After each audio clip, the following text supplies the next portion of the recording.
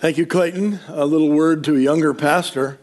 If you can, always get a title that nobody knows what it means, and in that way, you can't be evaluated on the basis of that.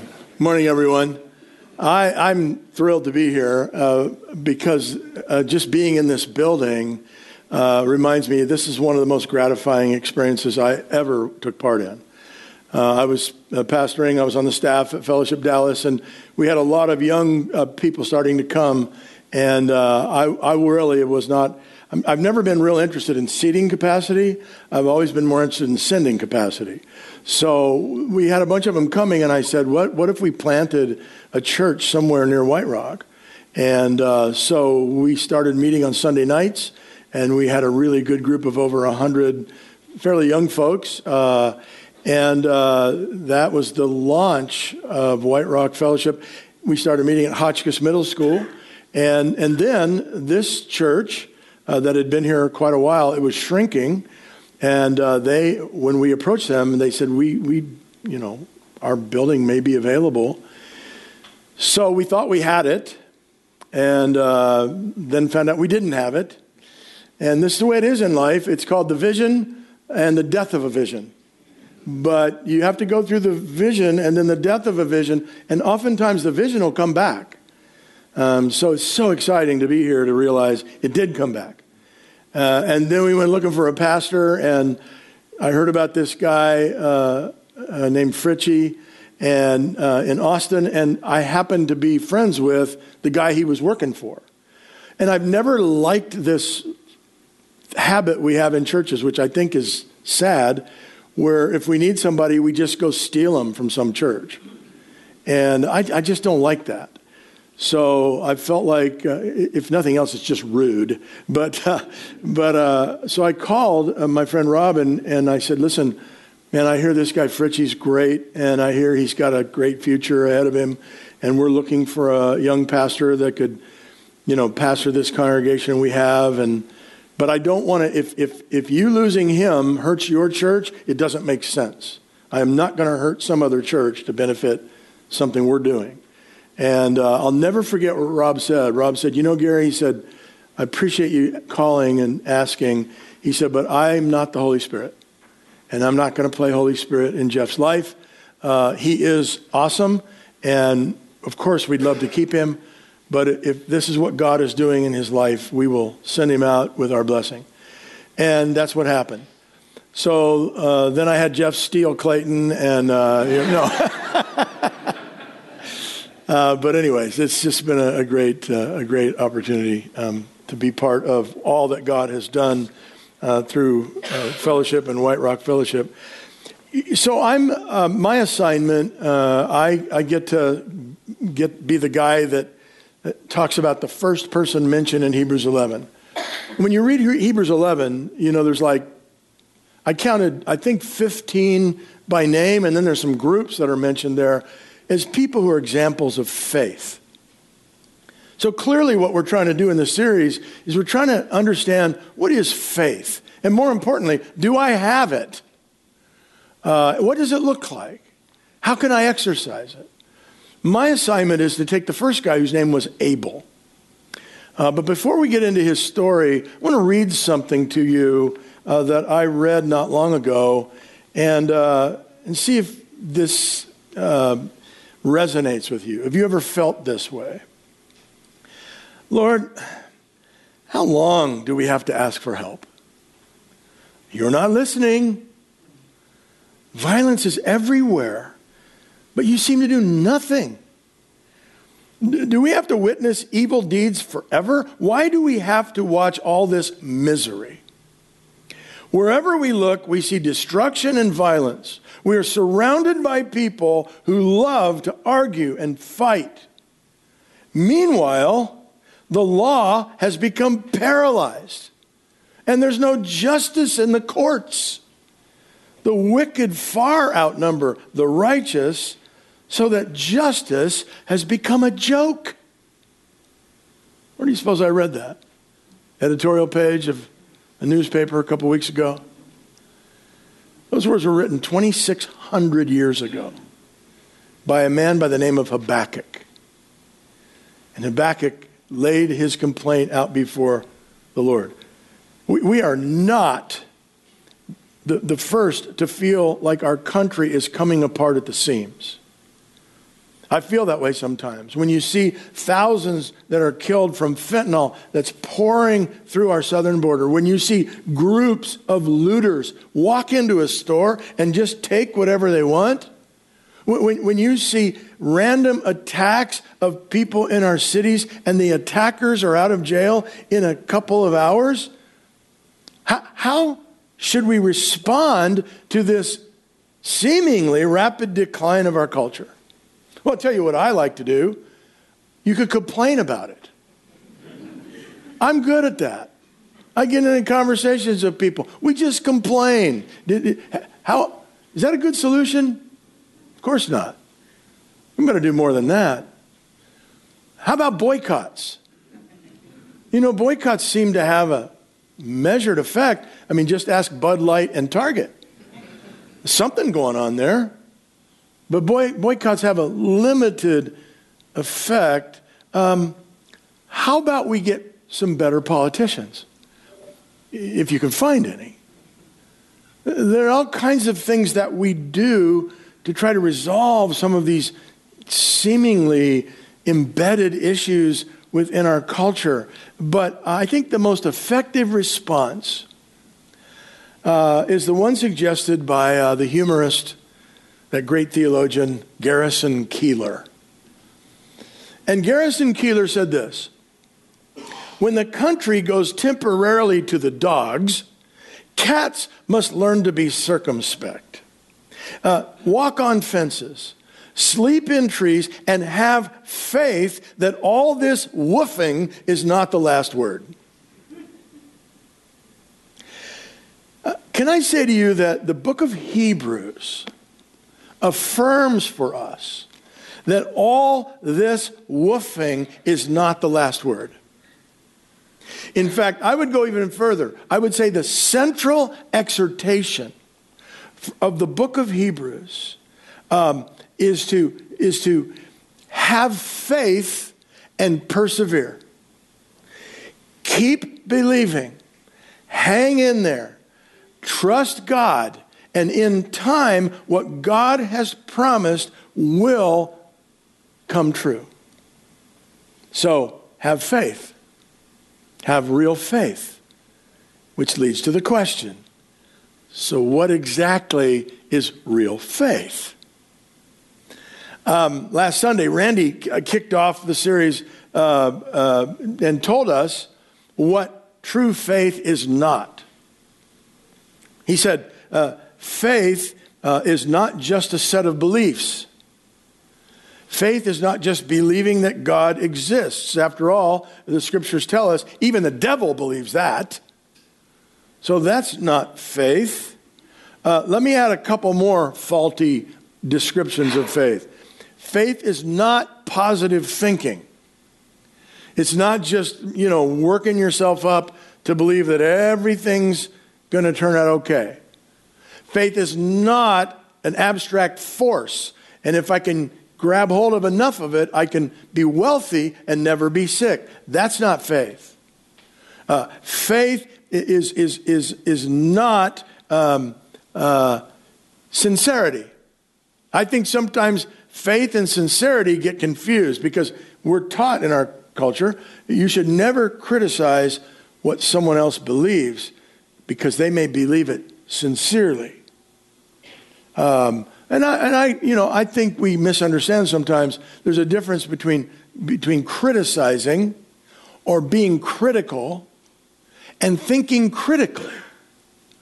And if you think critically, you have to realize that sometimes someone can be very, very sincere in what they believe, but they can be sincerely wrong.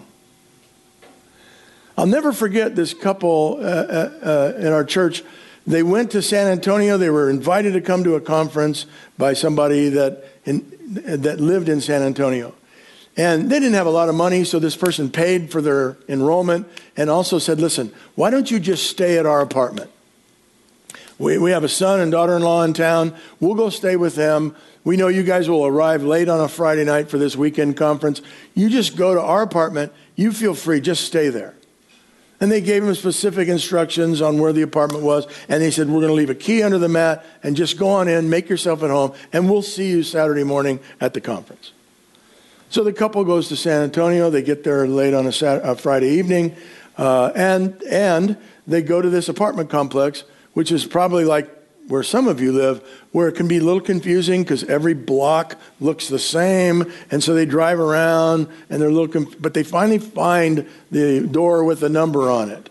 And so they go up and sure enough, they lift up the mat and there's a key. And so they go on in, they make themselves at home. They slept in the apartment all night. The next morning they got to the conference and the guy greets them and says, so where did you guys stay last night? They said, well, we stayed at your apartment. No, what time did you get there? We got in about 9:30, 10. No, he says, I went there at 11 just to make sure you guys were okay. And he said, there was nobody in our apartment. Suddenly it dawned on them, they had spent the night in some total stranger's apartment. They were so sincere. They sincerely believed they were in the right apartment.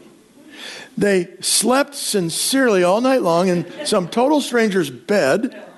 They got up the next morning, helped themselves to some breakfast, very sincerely, and they went to the conference and realized they had just stayed in some total stranger's place. I'll never forget that, because I want to know from that guy, what did you think when you got home and people had been, what is that old Goldilocks thing? Somebody's been sleeping in my bed? I asked the couple, I said, did you guys ever have any indication you were in the wrong place? They said, well, not really. They said, there were some cigarette butts in the ashtray, and we didn't know they smoked. And there were some muscle magazines, and Bill, who was about 65, we didn't know he was into that. So it's such a good example that you don't measure faith by how sincere someone believes something. So those are several things of what faith is not, but obviously that doesn't help much. We don't know what faith is. And that's why we're in Hebrews chapter 11. But I don't want to start there. I want to start in the book of Luke. It was read for us this morning. And I want to take a look at that story that we just read about. And here's why. Because if I want to know what the definition of faith is, I think the best place to go is ask the person who is the author of faith. I mean, the Bible says that Jesus is the author and perfecter of faith. So Jesus probably knows what faith is. And he tells us what it is in Luke chapter 7. After he had finished all his sayings in the hearing of the people, he entered Capernaum. Now, let me pause here, because I want to say this. This is the only thing I think I'm going to say about Mercy Ships, unless I think of 2 or 3 more things. But we have a tagline in Mercy Ships. We're bringing hope and healing to the world's forgotten poor. We chose that because hope and healing, hope is proclamational. It's a message. Healing is incarnational. Jesus did both of these things. Jesus was obsessed with the message of the kingdom. It was the first thing he talked about in his public ministry. It was the last thing he talked about in his public ministry, Acts 1:3. So Jesus talked about the kingdom all the way through, and he kept saying, the kingdom of God is like this. The kingdom of God is like this. But what Jesus did was he would teach and he would share this message of the kingdom, and then he would demonstrate it and confirm the reality of it by doing miracles. Understand this, folks. It's very important, because you may have friends that go to a church where they want miracles to be normative. That if you have faith, you'll see people, you'll do miracles. Jesus never did miracles just for miracles' sake. He wasn't trying to do tricks like pull a rabbit out of his hat. He wasn't trying to draw a crowd. What he was doing was he was confirming with the miracle the message that he proclaimed. For example, he would say something, and by the way, this is why I'm involved with Mercy Ships. Because we are a sign and a foretaste of the kingdom to come. For example, the kingdom of God, there are no blind people. So when we go to Muslim countries, we say, watch this. we're going to heal these blind people. In the kingdom of God, there are not going to be any crooked legs on little kids. Watch this. We're going to straighten those legs. In the kingdom of God, there's no children with cleft palates.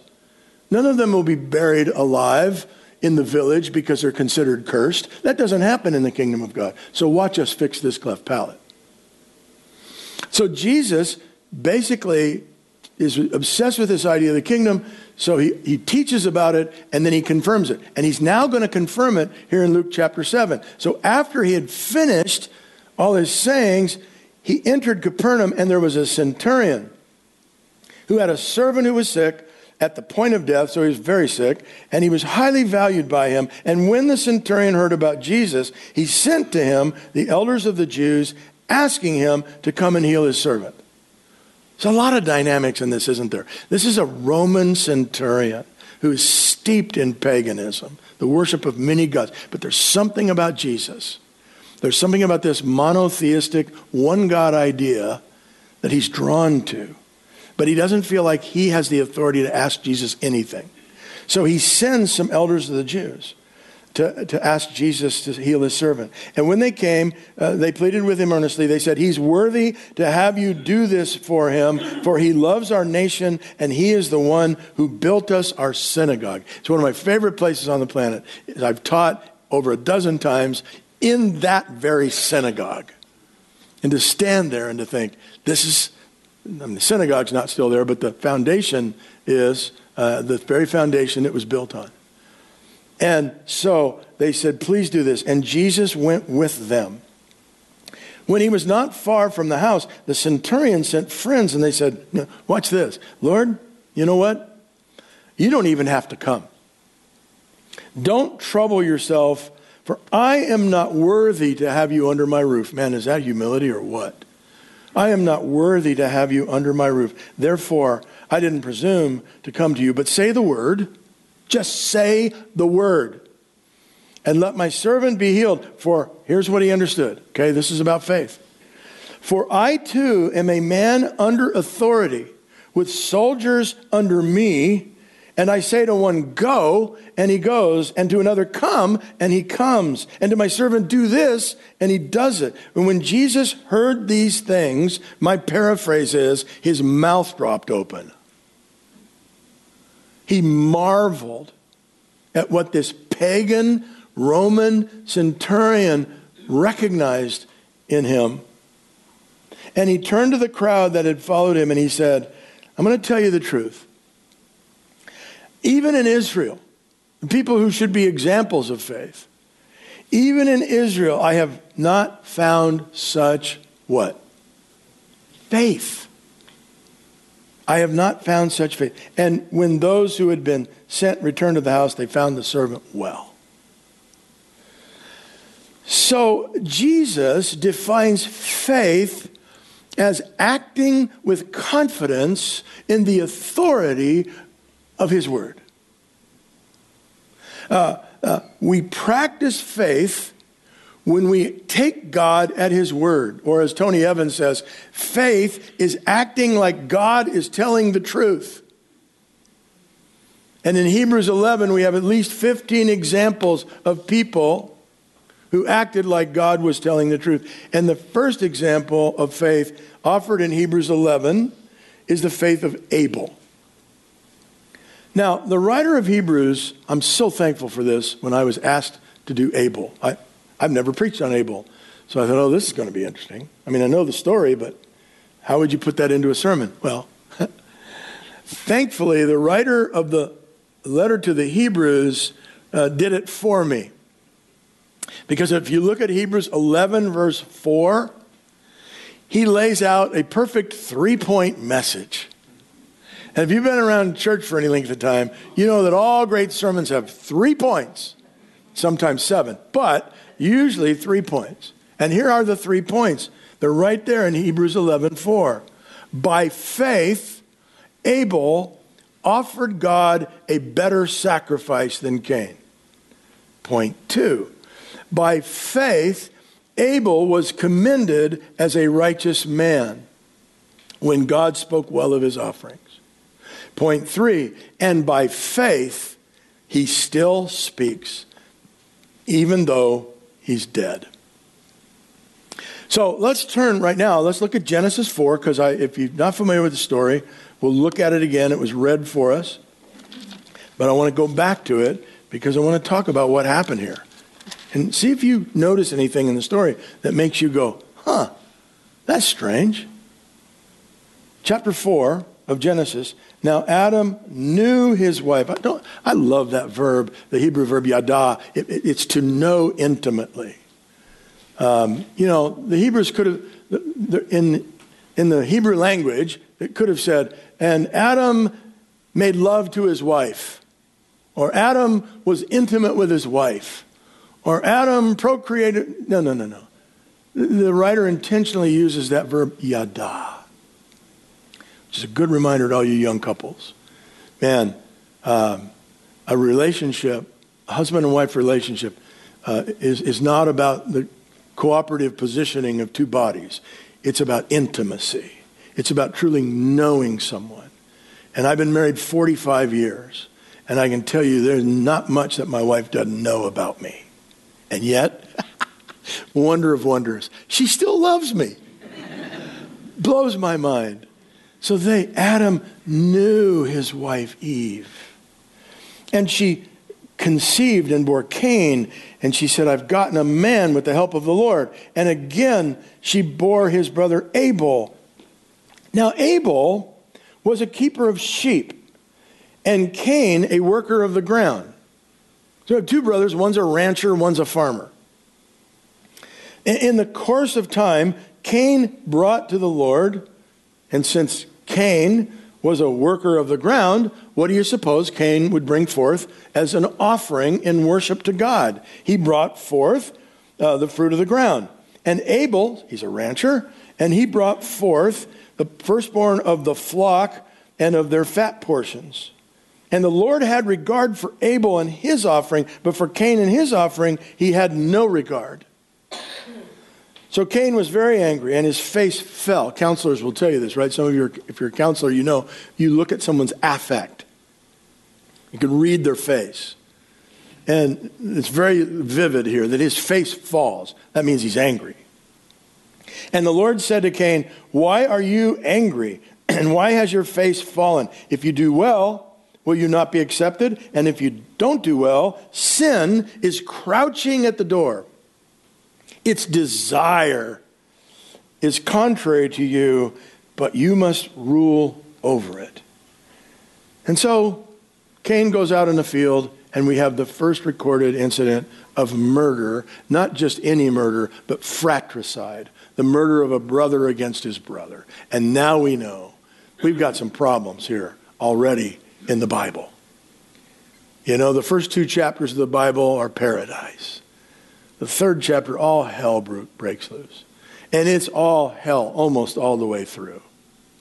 Until Revelation 19. The wonderful symmetry in the scriptures. You know, the first two chapters, paradise, third chapter, total disintegration. Chapter 19 of Revelation, the solution to the disintegration, chapters 20 and 21 of Revelation, paradise is restored. Love the symmetry of that. So, Abel is killed by his brother Cain. What does this tell us, and what does this tell us about faith? Here's the first thing I want you to see. Faith is doing what God says even when we don't completely understand. Hebrews 11:4 says, by faith Abel offered God a better sacrifice than Cain. And you really, any good thinking person has got to read that story and go, what's up with that? Cain just brought what you would think he would bring. He was a farmer, so he brought the first fruits of what he had grown. And Abel was a rancher, so of course he brought one of the flock. So how do we reconcile that? I'll label this as an opinion because the Bible doesn't exactly tell us. But I personally believe that the reason that God accepted Abel's offering and not Cain's, because Abel was the one that God had prescribed. And Cain brought forth what was convenient to him. Now, we don't hear that conversation. We don't see that conversation. But to really understand that that's implied in the text, you have to go back to Genesis 3. Because you'll know this. Genesis 3 now, Adam and Eve have disobeyed God. They've eaten the fruit. And this is certainly not in the scriptures, but in my divine imagination, I think what happened was Eve took a bite of the fruit, and Adam comes rolling up, and he says, what every husband has ever said to his wife, you going to eat the rest of that? And so he ate, and they fell. And so how did we know they fell? Because suddenly, for the very first time, it says that they were, in Texas terms, they were naked. Now, hold on. They were naked. The Bible makes a point of that. They were naked. Yeah? Well, what were they before this? She wasn't in a prom dress and he in a tux. They've always been naked. What's the scripture trying to tell us? Yes, they're naked, but they didn't know that before. They were totally God-focused. They didn't worry about that part of about themselves. But now suddenly, they're no longer just God-conscious. Now they are self-conscious. We're naked. And they start looking in the mirror. And we haven't taken our eyes off of each other since, just taking our eyes off ourselves. And so, what does God do? God wants to bring a solution to them. Adam decides he's going to solve the problem. So he plucks off a bunch of fig leaves, right? That's handy. There must have been a bunch of fig trees around. He plucked off some fig trees, probably with Eve's help. I don't know. Maybe he was a good seamstress, but they sew them into some kind of garment. And they cover their own nakedness.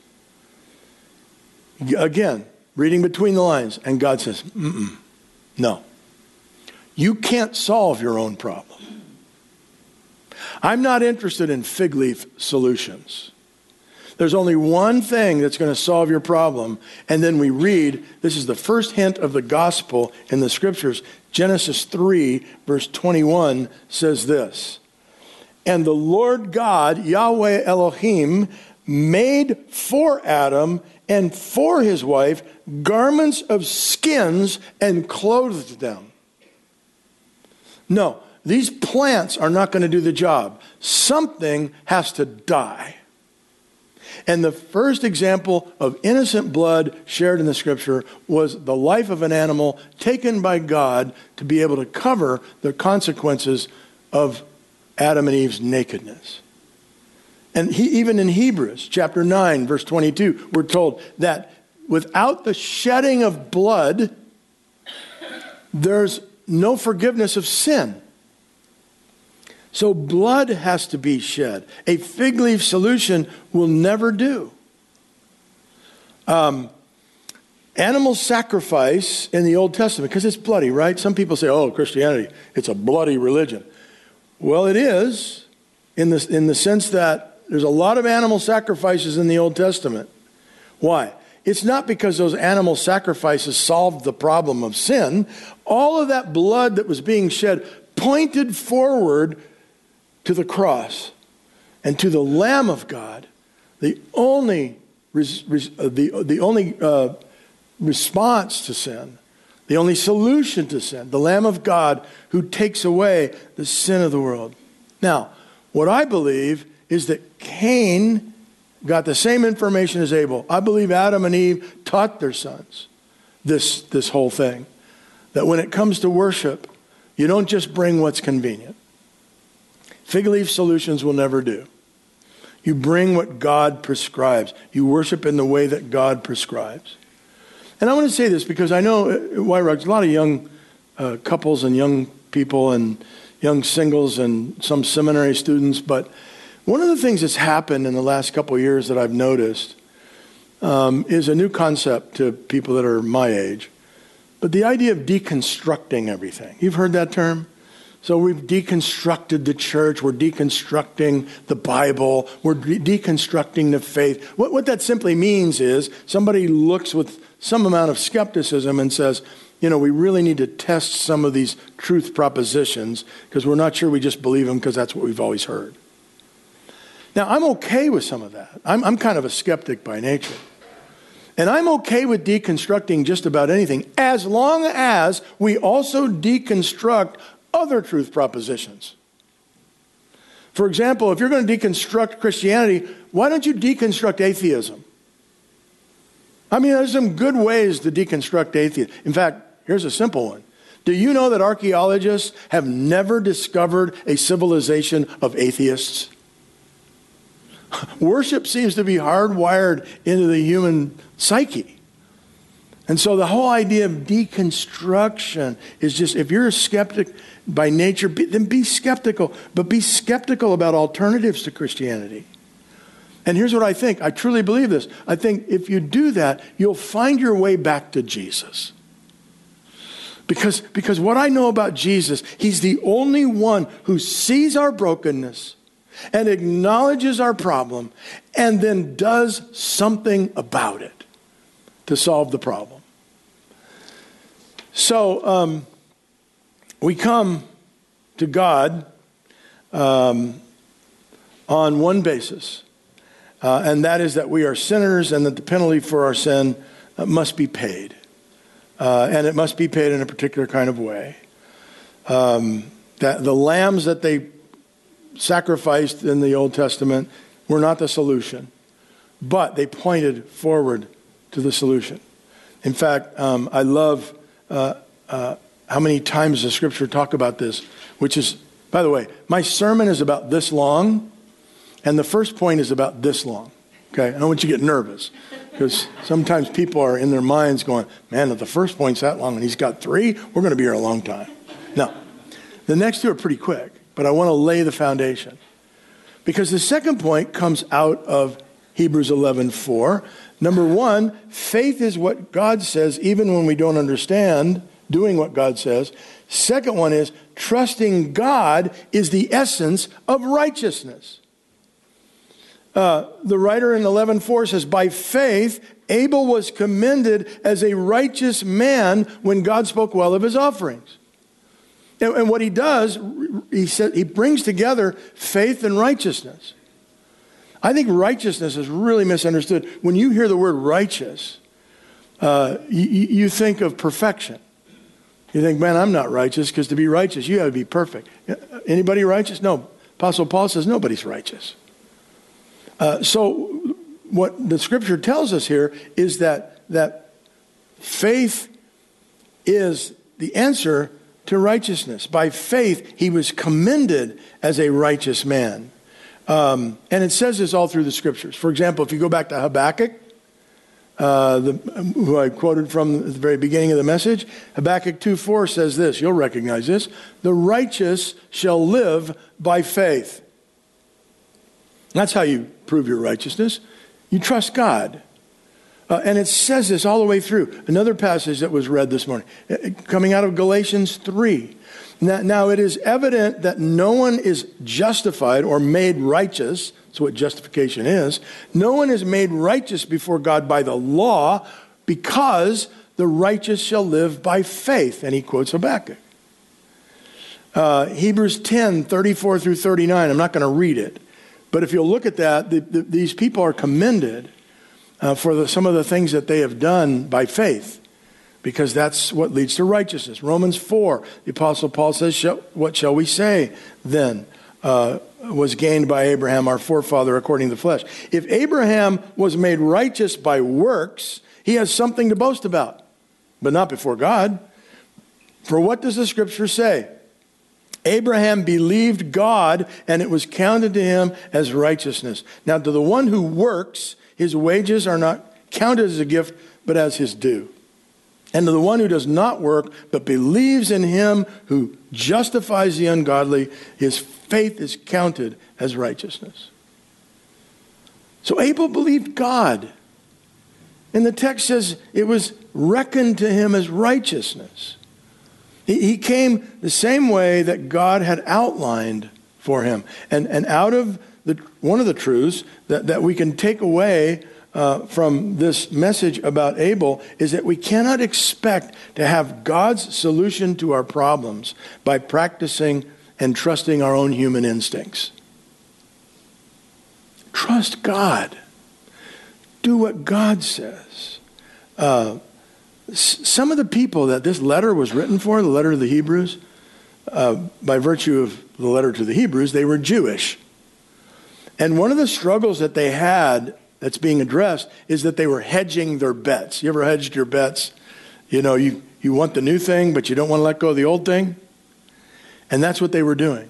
They're saying, we want Jesus, and we want all that's given by the new covenant, but we don't want to let go of the old covenant. And we want to hold on to both. But faith doesn't work that way. Faith looks forward. And all of these people, including Abel, were looking forward, even though they didn't fully understand. They were looking forward to how God was going to solve the problem of sin. Last one is this. By faith, Hebrews 11:4 says, by faith he still speaks even though he is dead. So faith leaves a lasting legacy. Because Abel was the first man to learn the relationship between faith and righteousness, the writer says, Abel still speaks, even though he's dead. Can I say to you, that's probably the only goal left in my life, is that my grandkids were here last service. They were on their way. They'd come last night and stayed here, and then they headed back home and dropped by here for this service. And I looked out at my two grandsons, and I thought, you know what? I want to still speak to those boys, even when I'm gone, because I want them to remember their papa and how he trusted God and how he went through some difficult times and how he never gave up on his wife, never gave up on his family, never gave up on the church, never gave up on God. And I want to still speak to those boys after my voice is silenced. I was reading and preparing this message, and one guy said, yeah, you know, Hebrews 11 is the Westminster Abbey of the Scriptures.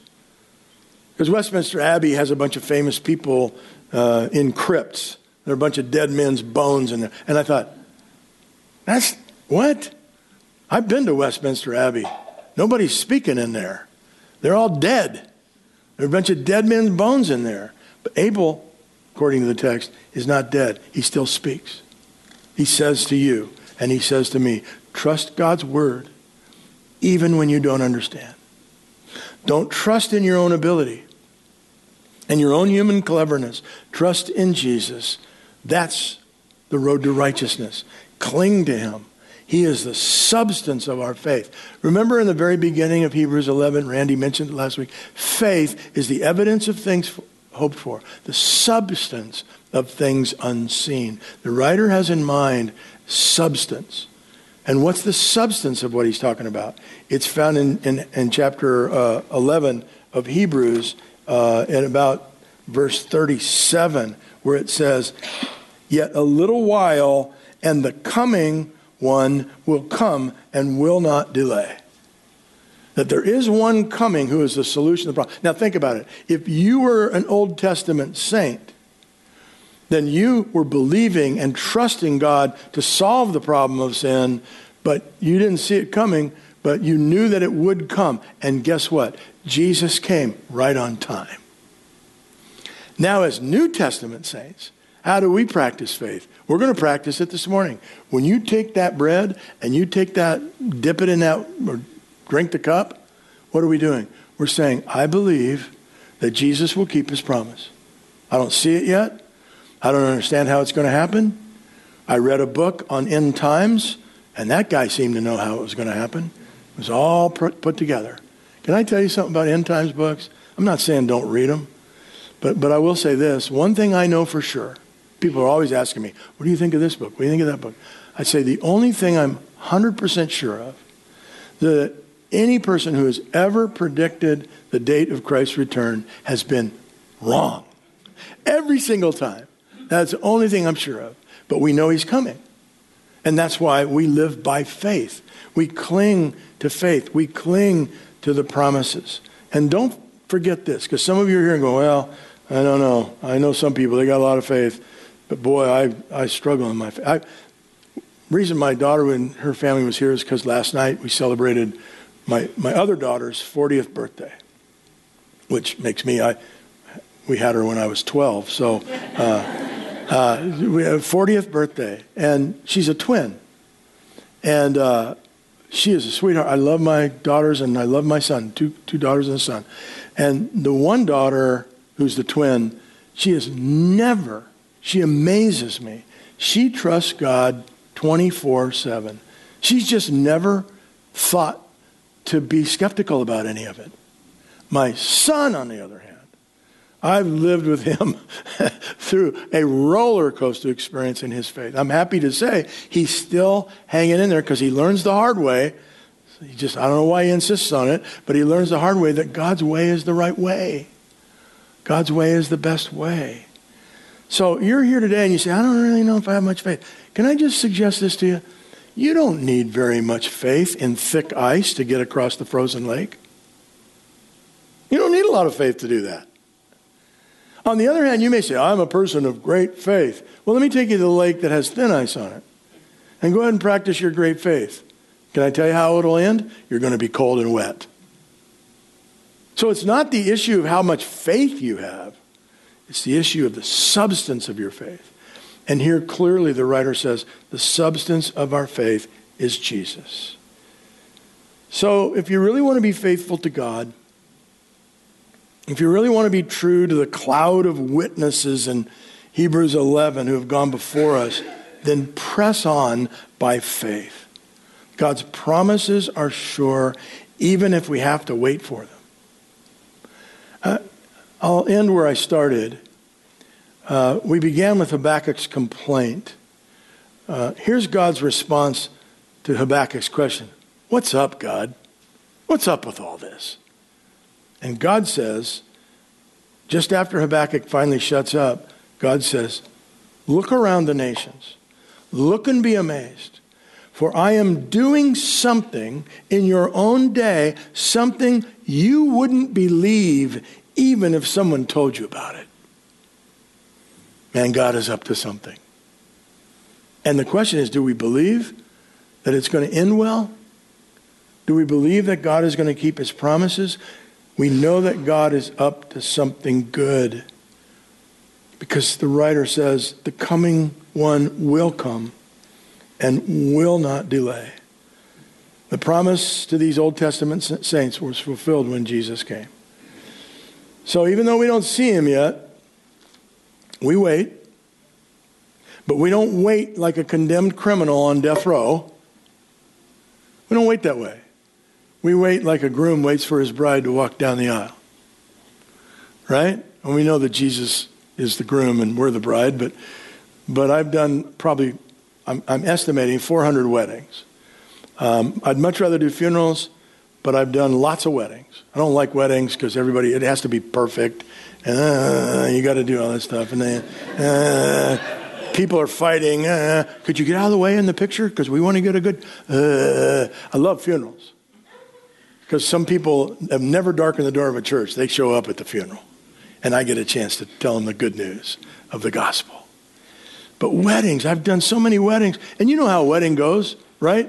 The bride gets the back, and I always standing down here in the middle, and the groom's next to me, and the bride, and they throw open the doors, and all of a sudden then the ping pong game begins, right? Because if you're sitting on the aisle, it's always hilarious. I watch people on the aisles, and they're going.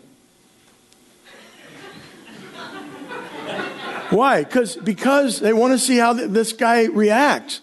You know, there's not much you can do to make a guy look better, right? Comb his hair, put on a tux. It's about the best you can do. But brides, are you kidding me? I have never seen a bad-looking bride from this distance. But there have been some moments where as they get closer, it's like, you know. But how do you make a grown man cry? Throw open those doors and let him see his bride. And you see the tears come. And you realize what he's thinking. That's how we wait. We don't wait for Jesus like, I guess we're going to wait. No, we wait with great expectation. We wait with great enthusiasm. We trust God even when we don't understand. We trust God, and it's counted to us as righteousness. And we trust God all the days of our lives, never letting go of faith. And we will speak even when we're gone. Great opportunity for you now to exercise faith. If you're here and you haven't been to this church before, and you've maybe been part of some other church or some other tradition, just know that this church offers open communion. It means that, you're welcome to participate. If you're a follower of Jesus, maybe you're not a follower of Jesus, but you want to be. I can't think of a better way to start. You take that little piece of bread and you dip it in that juice and you say, Lord God, I don't understand all of this. I don't think it's magic bread. I know it's not even wine, and it's certainly not blood. I don't understand all this, but I'm going to do what you've told me to do because I'm just going to trust you. And God will be so thrilled. I know you'll put a smile on his face. Father, I pray for every person in this room. I pray that as we close this time together, that we've heard the words of life, that we've heard you tell us that, man, it's not by works. We can't solve our own problem. We can't do it by some sort of cleverness. We got to trust Jesus, who's already done it. So we don't spell Christianity by D-O-N-E or by D-O. We spell it by D-O-N-E. It's already been done, and we just have to embrace it and believe it. So, Lord, please accept our offering, the offering of our own lives as we close this service. We pray these things in Jesus' name. Amen.